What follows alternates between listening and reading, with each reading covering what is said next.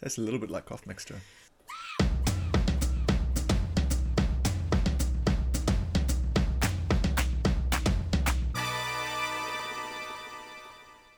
I don't think we would give up. I thought other stuff might get in the way. Okay. And some stuff did get in the way. But episode 2. Yeah. I mean, this is exciting. No one can argue with episode 2.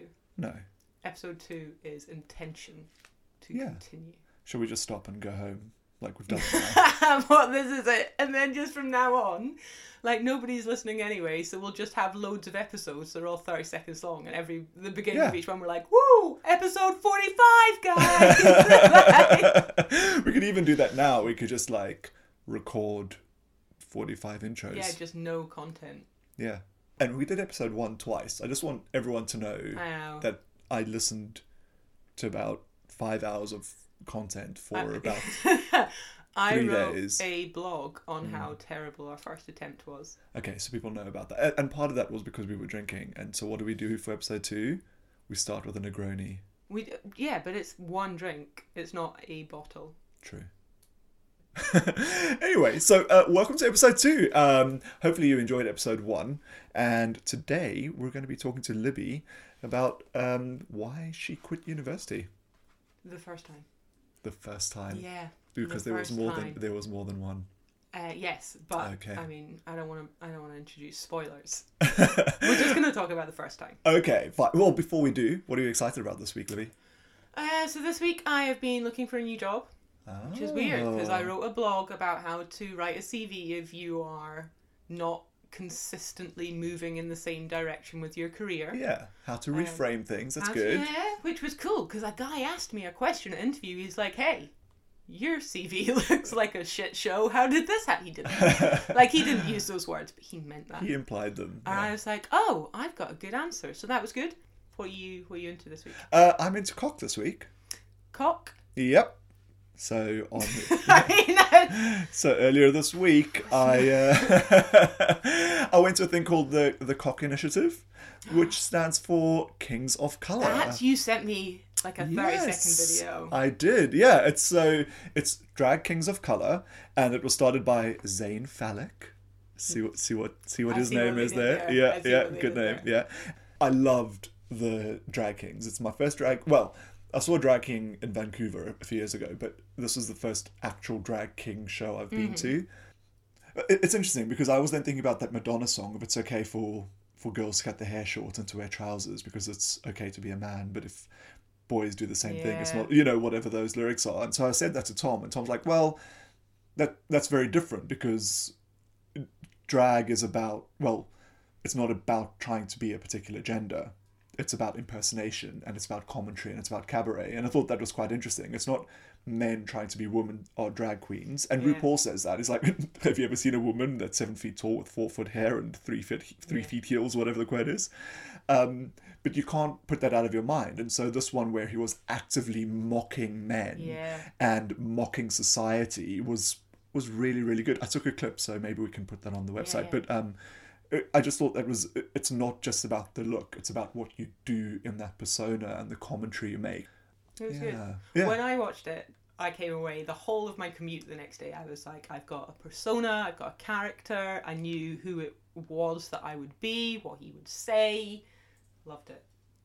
Do you want to tell me more about that? It was going to be, his name's Craigie, and Craigie from Craigton. And he's alright with feminism and that, but don't he drag the wains into it? See, if you want to make a taxi driver feel like a prick just for saying you have a nice arse, that's fine. Make that guy feel like a prick. He maybe is. But see, if you're going to stop a wee lassie wearing a princess dress, that's too much. Love it. Oh my god, I can't wait for the summer party. I've been promised that you're going to be doing an act at this year's summer party, and I can't wait. That is such an exact... Well, I mean, I might do it. You alluded to maybe... Perhaps possibly. Sometimes when I've been to the pub on my way home, I lip sync and strut down the sidewalk thinking I should have a house party where I can be a drag queen, and then I realise our ceilings are too low and we don't have much space. But it's a nice dream. Imagine that. Going to the real estate agent. What do you need? High ceilings. Why? Because I love wigs. I love big wigs. last Halloween where I dressed up as Grisabella Tremaine, Cinderella's ugly stepsister. I styled this wig so high that I had to bend down every time I went through a doorway. I blame the wig. It could be the heels. It could have been either. It could have been you were big. Yeah. You were big that day. So we started off being a little bit excited about this being episode 2. Yeah. And you were saying that almost a surprise, like we're twice as far as you thought we might get. I'm surprised at you. So, this week, and I know we were going to talk about how we feel about keeping going with something. Yeah. This week, the theme has been doubt. Oh, really? So... Where do you think that came from? Oh, competence, fear. The first couple of blogs I wrote, smashed them out. Like 3-minute things, done. And then I had an idea about writing the CV thing, and then the editing just took over. And for the first time, I wasn't thinking about just what I was writing. I was thinking about the interpretation, and then if somebody read it, what would they think? And like just that doubt of competence. I know that you have had it in the neck, because for all of the edits, I'm like, is that too long? Do we sound staged? Is that okay? Like this just creeping doubt. Whereas when we first started, it was just getting involved, reading loads of stuff, being really exciting. Now I'm getting to the point where I'm like, are we any good? Yeah. It's interesting that I think I sent you that article that you said I should write a blog post on that I haven't written. But it's about that kind of, you start and you're a bit nervous, and then and there's an academic principle about it, but then you start and then you get a bit of skill. You're like, I'm amazing. I'm totally awesome at this. I rock at this. And then you get to there's so much I don't know. And so it goes from being like the arrogance of being a beginner to imposter syndrome. And I think we did that pretty quickly, possibly.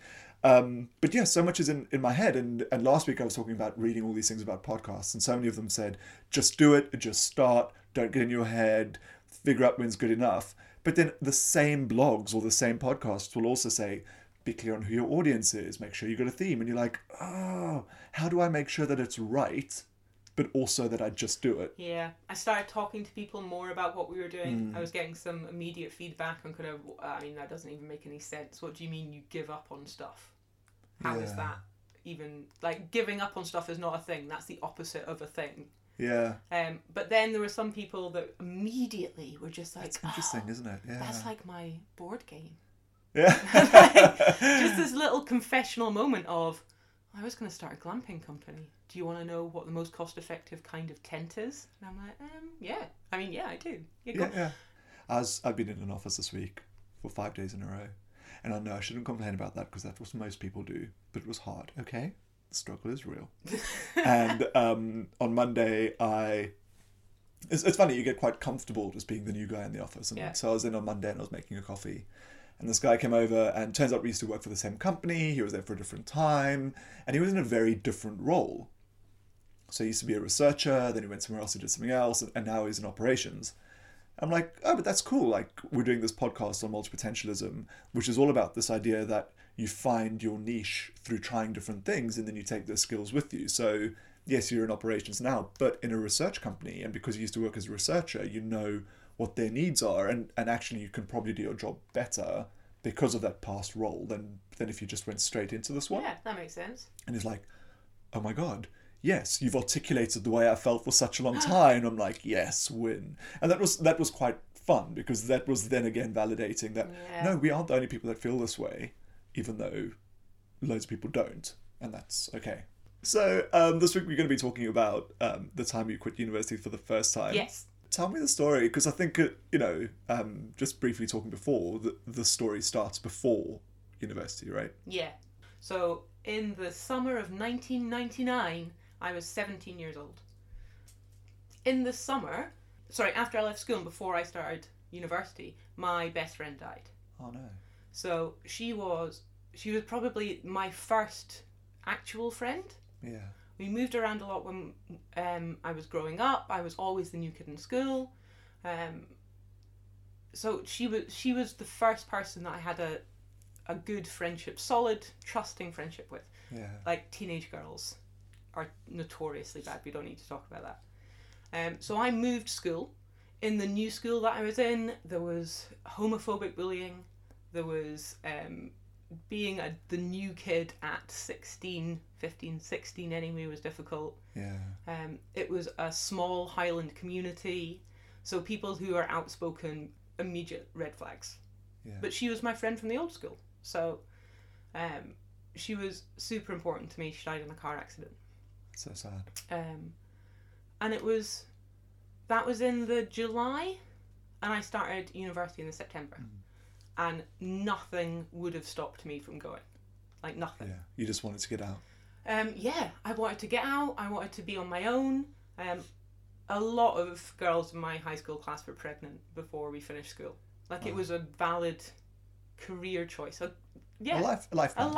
That's what they did. They were with, like, their parents had them when they were 16 years old. They met a local boy, and then they got pregnant, and then that's what they were going to do. They were going to live down the road from their mum. And it wasn't a source of shame. No. It was a source of pride. My daughter is having a family, and she's going to grow up near me, and we are going to build a community. I was not part of that. Maybe because I wasn't pretty enough for anyone to want to fuck. That's not true. But yeah, I was like, I have to get out of here. I'm going to go to university because that's what smart girls do. And that was the driver. I'm going to go because smart girls go. So it's about your identity and asserting your identity. So it's partly about leaving this town and this community, partly about just getting to the big city, but a lot of it is about owning the sense of identity that is being smart and being surrounded by other people that are smart. I didn't know what I wanted to study. I did work experience at a graphic designer's. And this was like pre-web, so it was a actual drawing. Yeah, actual drawing. So I did work experience there. I was like, I really enjoy this. I want to do this. I spoke to the art teacher. She was like, you don't have a portfolio. You can't do stuff in it. And I was like, oh, okay. Well, then not that then. What can I do? I got an A in English without much effort. I really enjoyed creative writing. I'll do English. Like that was it. It was, I'm going to go. What is the thing that I will do when I get there? Yeah. How did you feel when you got there and there were all these people you didn't know? Was that scary or liberating or exciting? I was excited to become the new version of me. Because I was either... So you could reinvent yourself however you wanted. I was either the weird lesbian who would pull up the captain of the rugby team for homophobic remarks. I mean, that's a Freudian slip, but you can read it either way. So that's where that came from. In high school I didn't identify as a lesbian. I didn't have same-gender partners. It was that I challenged other people's homophobia. So I was either Libby the lesbian, or I was that girl who died's friend. And there was lots of... People are terrible, aren't they? Well, I mean, it's a small community and they were trying to be helpful. But yeah, I was that girl who died's friend. Yeah. So I wanted to go away and do all kinds of new stuff and meet new people and see who I was. But I was a child. I mean, I was 17, which is a child anyway. But the environment in which I grew up in, my experience of the world, my understanding of who I was as a person, and what was overwhelming grief that wasn't addressed before I left home and attempted to live independently, just boiled up. I mean, my primary focus when I got to university was a social network that would support me. Yeah. And I put all of my effort into that. Yeah. While I was there for my first year, my parents divorced, and so I didn't go home because I didn't want to be anywhere near the family home. Yeah. And that was part of what that tension was building before I left as well.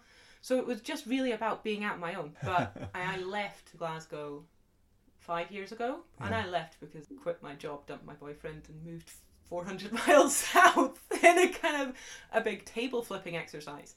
So I think maybe this was the first one of those. This was the first time that I thought, I'm not comfortable. Everything needs to change. Absolutely everything needs to change. Yeah.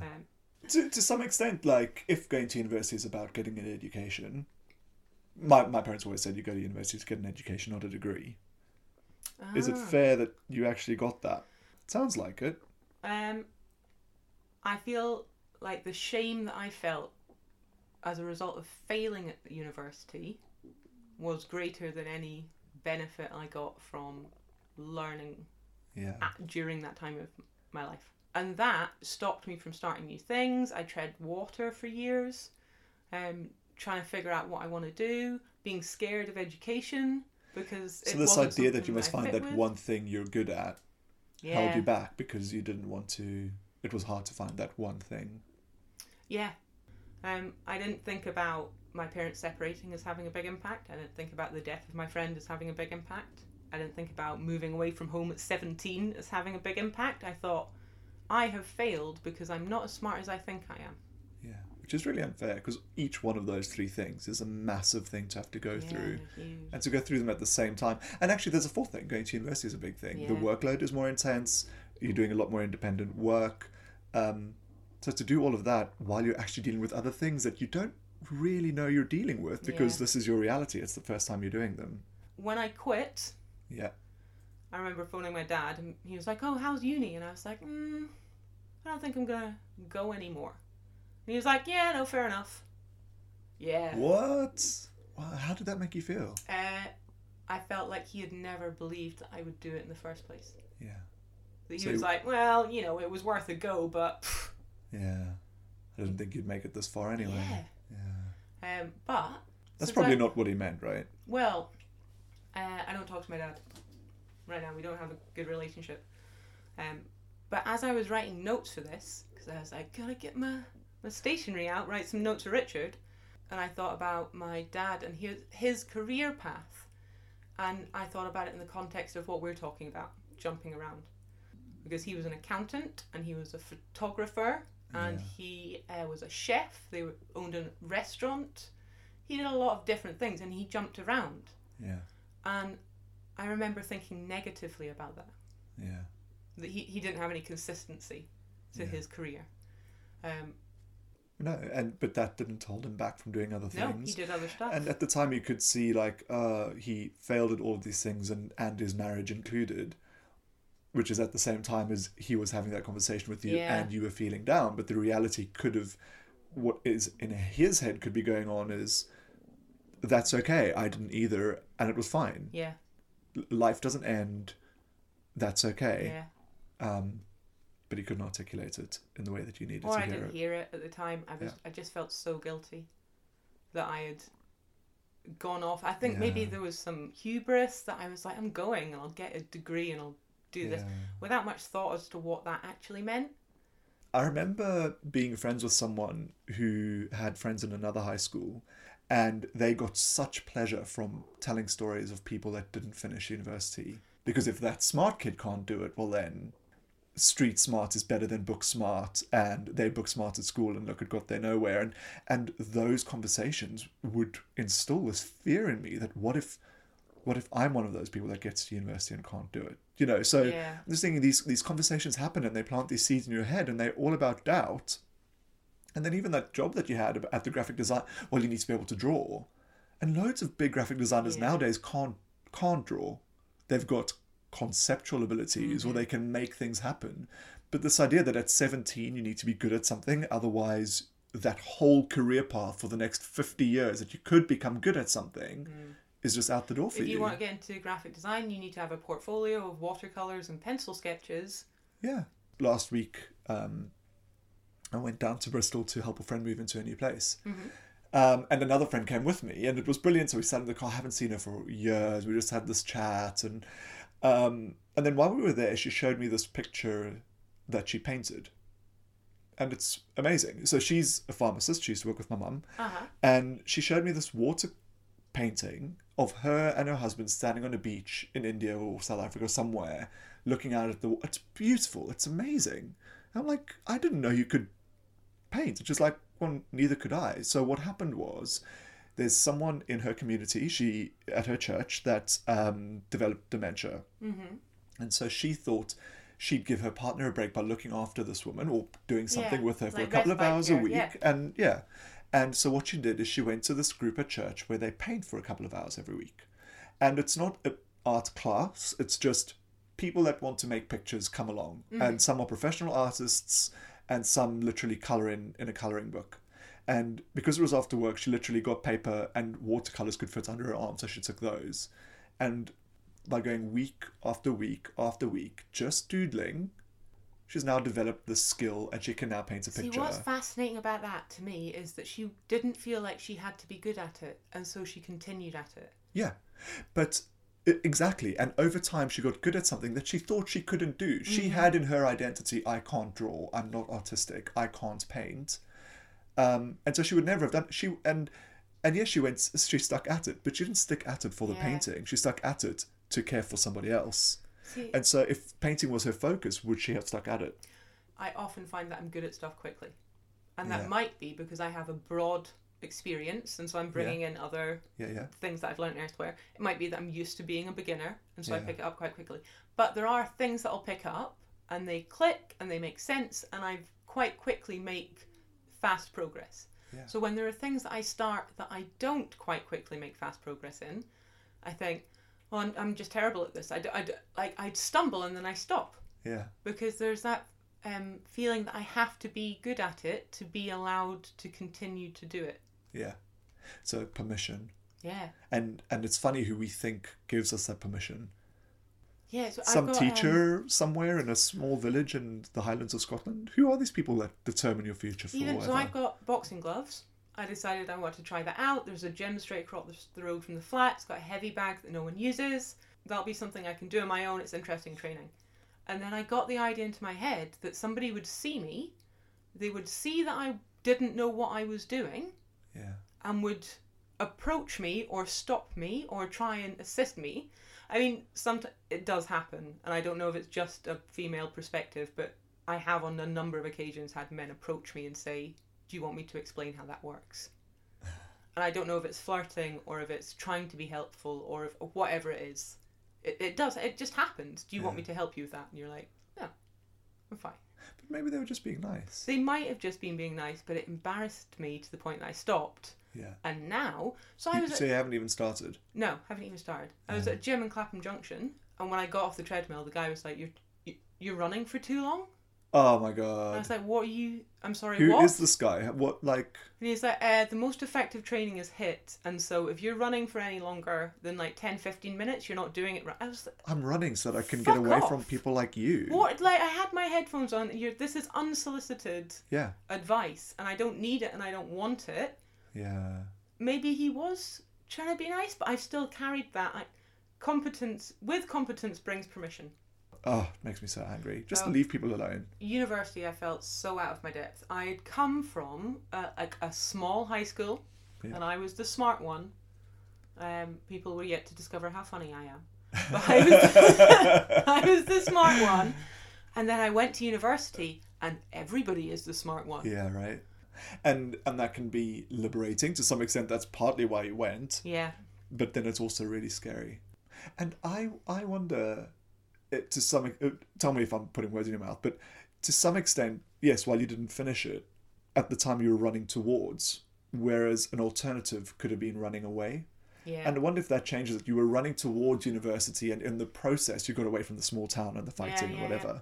Whereas if you just went to Glasgow and was like, fuck it, I'm out of here, that's got a very different... Yeah, and university gave me a structure, so I lived in university halls that were supervised. I had things that I was... So there was a structure there, and there was a level of supervision, and there was a level of guidance. So it was real life with training wheels, was what it was great for. It really was real life with training wheels. I didn't learn as much as I could, but there's ways I could have addressed that myself. Yeah. There are support networks. There are... counselling services, there are members of my family, there are things that I could have done that I would have but I mean either way, where I am now, I don't need a degree in English literature for. I've paid off my student debt. I have friends from university who I see growing up and moving on to their second degrees or third, there was a real sense of this is the laboratory in which we create ourselves. So that the next stage we can do something different. But my God, I met so many people, so many different types of people, so many different backgrounds, all at once. It was a huge melting pot that led to the person I am today. Fantastic. Oh, well, thank you. What would you say to other small town lasses in the Highlands of Scotland? I would say know what it is that you want to study. Yeah. And don't allow your ego to make that decision. So I went to the University of Glasgow to study English literature, because that's what smart girls do. But if I had thought about what I actually wanted to do, I might have gone to a local college. I could have gone to Inverness. That was about an hour away. Yeah. It would have been a closer distance. I could have gone home more often. I could have studied art or something creative at a local college, or I could have done a bridging qualification to get what I needed to go and do it in an art school. Think about what it is you actually want to study. I'm a huge fan of academia, of the environment, of the focus on education and personal betterment. But I think there's a snobbery that's associated with university and those old arts degrees, which aren't as relevant as... I mean, when people got English literature degrees, that was a time when people went to university because their trust fund paid for it. Yeah.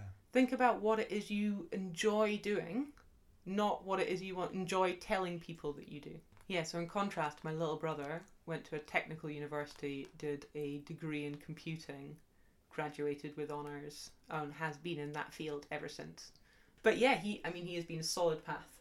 And so there was always that touch point of, we have the same background and the same family and the same upbringing, and he has made a success of it, so... Has he, though? No. You live in London! I know. Yeah. My fabulous lifestyle. Yeah, exactly. And you got a podcast. Does he have a podcast? No. Exactly. Libby, thanks for sharing that. It was an interesting story, and I really appreciate the honesty that we have with each other. Yeah. I feel like we're in a little safe space down here. Literally safe. Stuff. We could survive a nuclear war in this bunker if what we want to eat is oil paints and abandoned sports equipment. We'd have water from the dehumidifier to drink. Delicious. Yeah. So if you could go back as 36-year-old Libby and talk to 17-year-old Libby, what would you say to her? Sleep with more people. More? Where would you find the time? Worry less about what people think about you. If you want to have an affair with someone, do that. It doesn't matter what other people think, because the people that are around you when you are at university, much the same as the people that are around you when you were at school, there are maybe one or two that you will keep in touch with for the rest of your life. Yeah. The rest of them just drift off. They just drift away. You're not there together because you're all similar souls. You're there together because you're all getting a degree, not even the same degree. Yeah. So choose the people that are important and do everything you can to maintain those relationships, because they will contribute to your quality of life. Yeah. But the rest of them can fuck off. Just stop wasting energy thinking what they think matters, is what I would say to 17-year-old. Also, start a pension. Quit smoking and put that money in a pension, because 36-year-old Libby does not want to be working into her 80s. Sort that shit out. It's okay, you and I can just jump off one of the bridges. I'm attempting to marry well. What about, how does Jim feel about that? Does that mean the wedding's off? No, he is my marrying well. What do you mean? Oh. Okay. Awkward. I was listening to this show once, years ago. It just said, it used to be in the past, it was so good you could just change jobs, move cities, and get rid of people. But now with Facebook, everyone just fucking clings onto you forever. You just can't get rid of people. You don't have to have Facebook. I don't have Facebook. Yeah, no, neither do I. And it's so liberating. Facebook is not people were saying, oh my God, Facebook sucks up all of my information. We should protest that. It's not a utility. Yeah, just stop using it. Yeah, you don't have to do that. My favourite is people using Facebook to moan about Facebook. Copy and paste the status, and then Facebook won't own all of your content. Yeah, bullshit. So Facebook's doing this thing right now where they ask you to download a VPN for safety. Okay. So a VPN is a network connection. Yeah. People might use it to access their work intranet outside of work. Or download torrents without or stopping watch your internet American connection. Netflix in the UK. Yeah, no. Yeah. Not that I do it. Disclaimer. So Facebook's like, hey, do you want to download this VPN for safety? We care about you. Safety. And what it does is it tracks all of your internet traffic from that device through that VPN. So Facebook's no longer just taking all of your likes, all of your friends, all of your friends' likes, all of your content. It's every other website that you hit from that device through their VPN. Wow. To augment their profile of you. Get rid of that.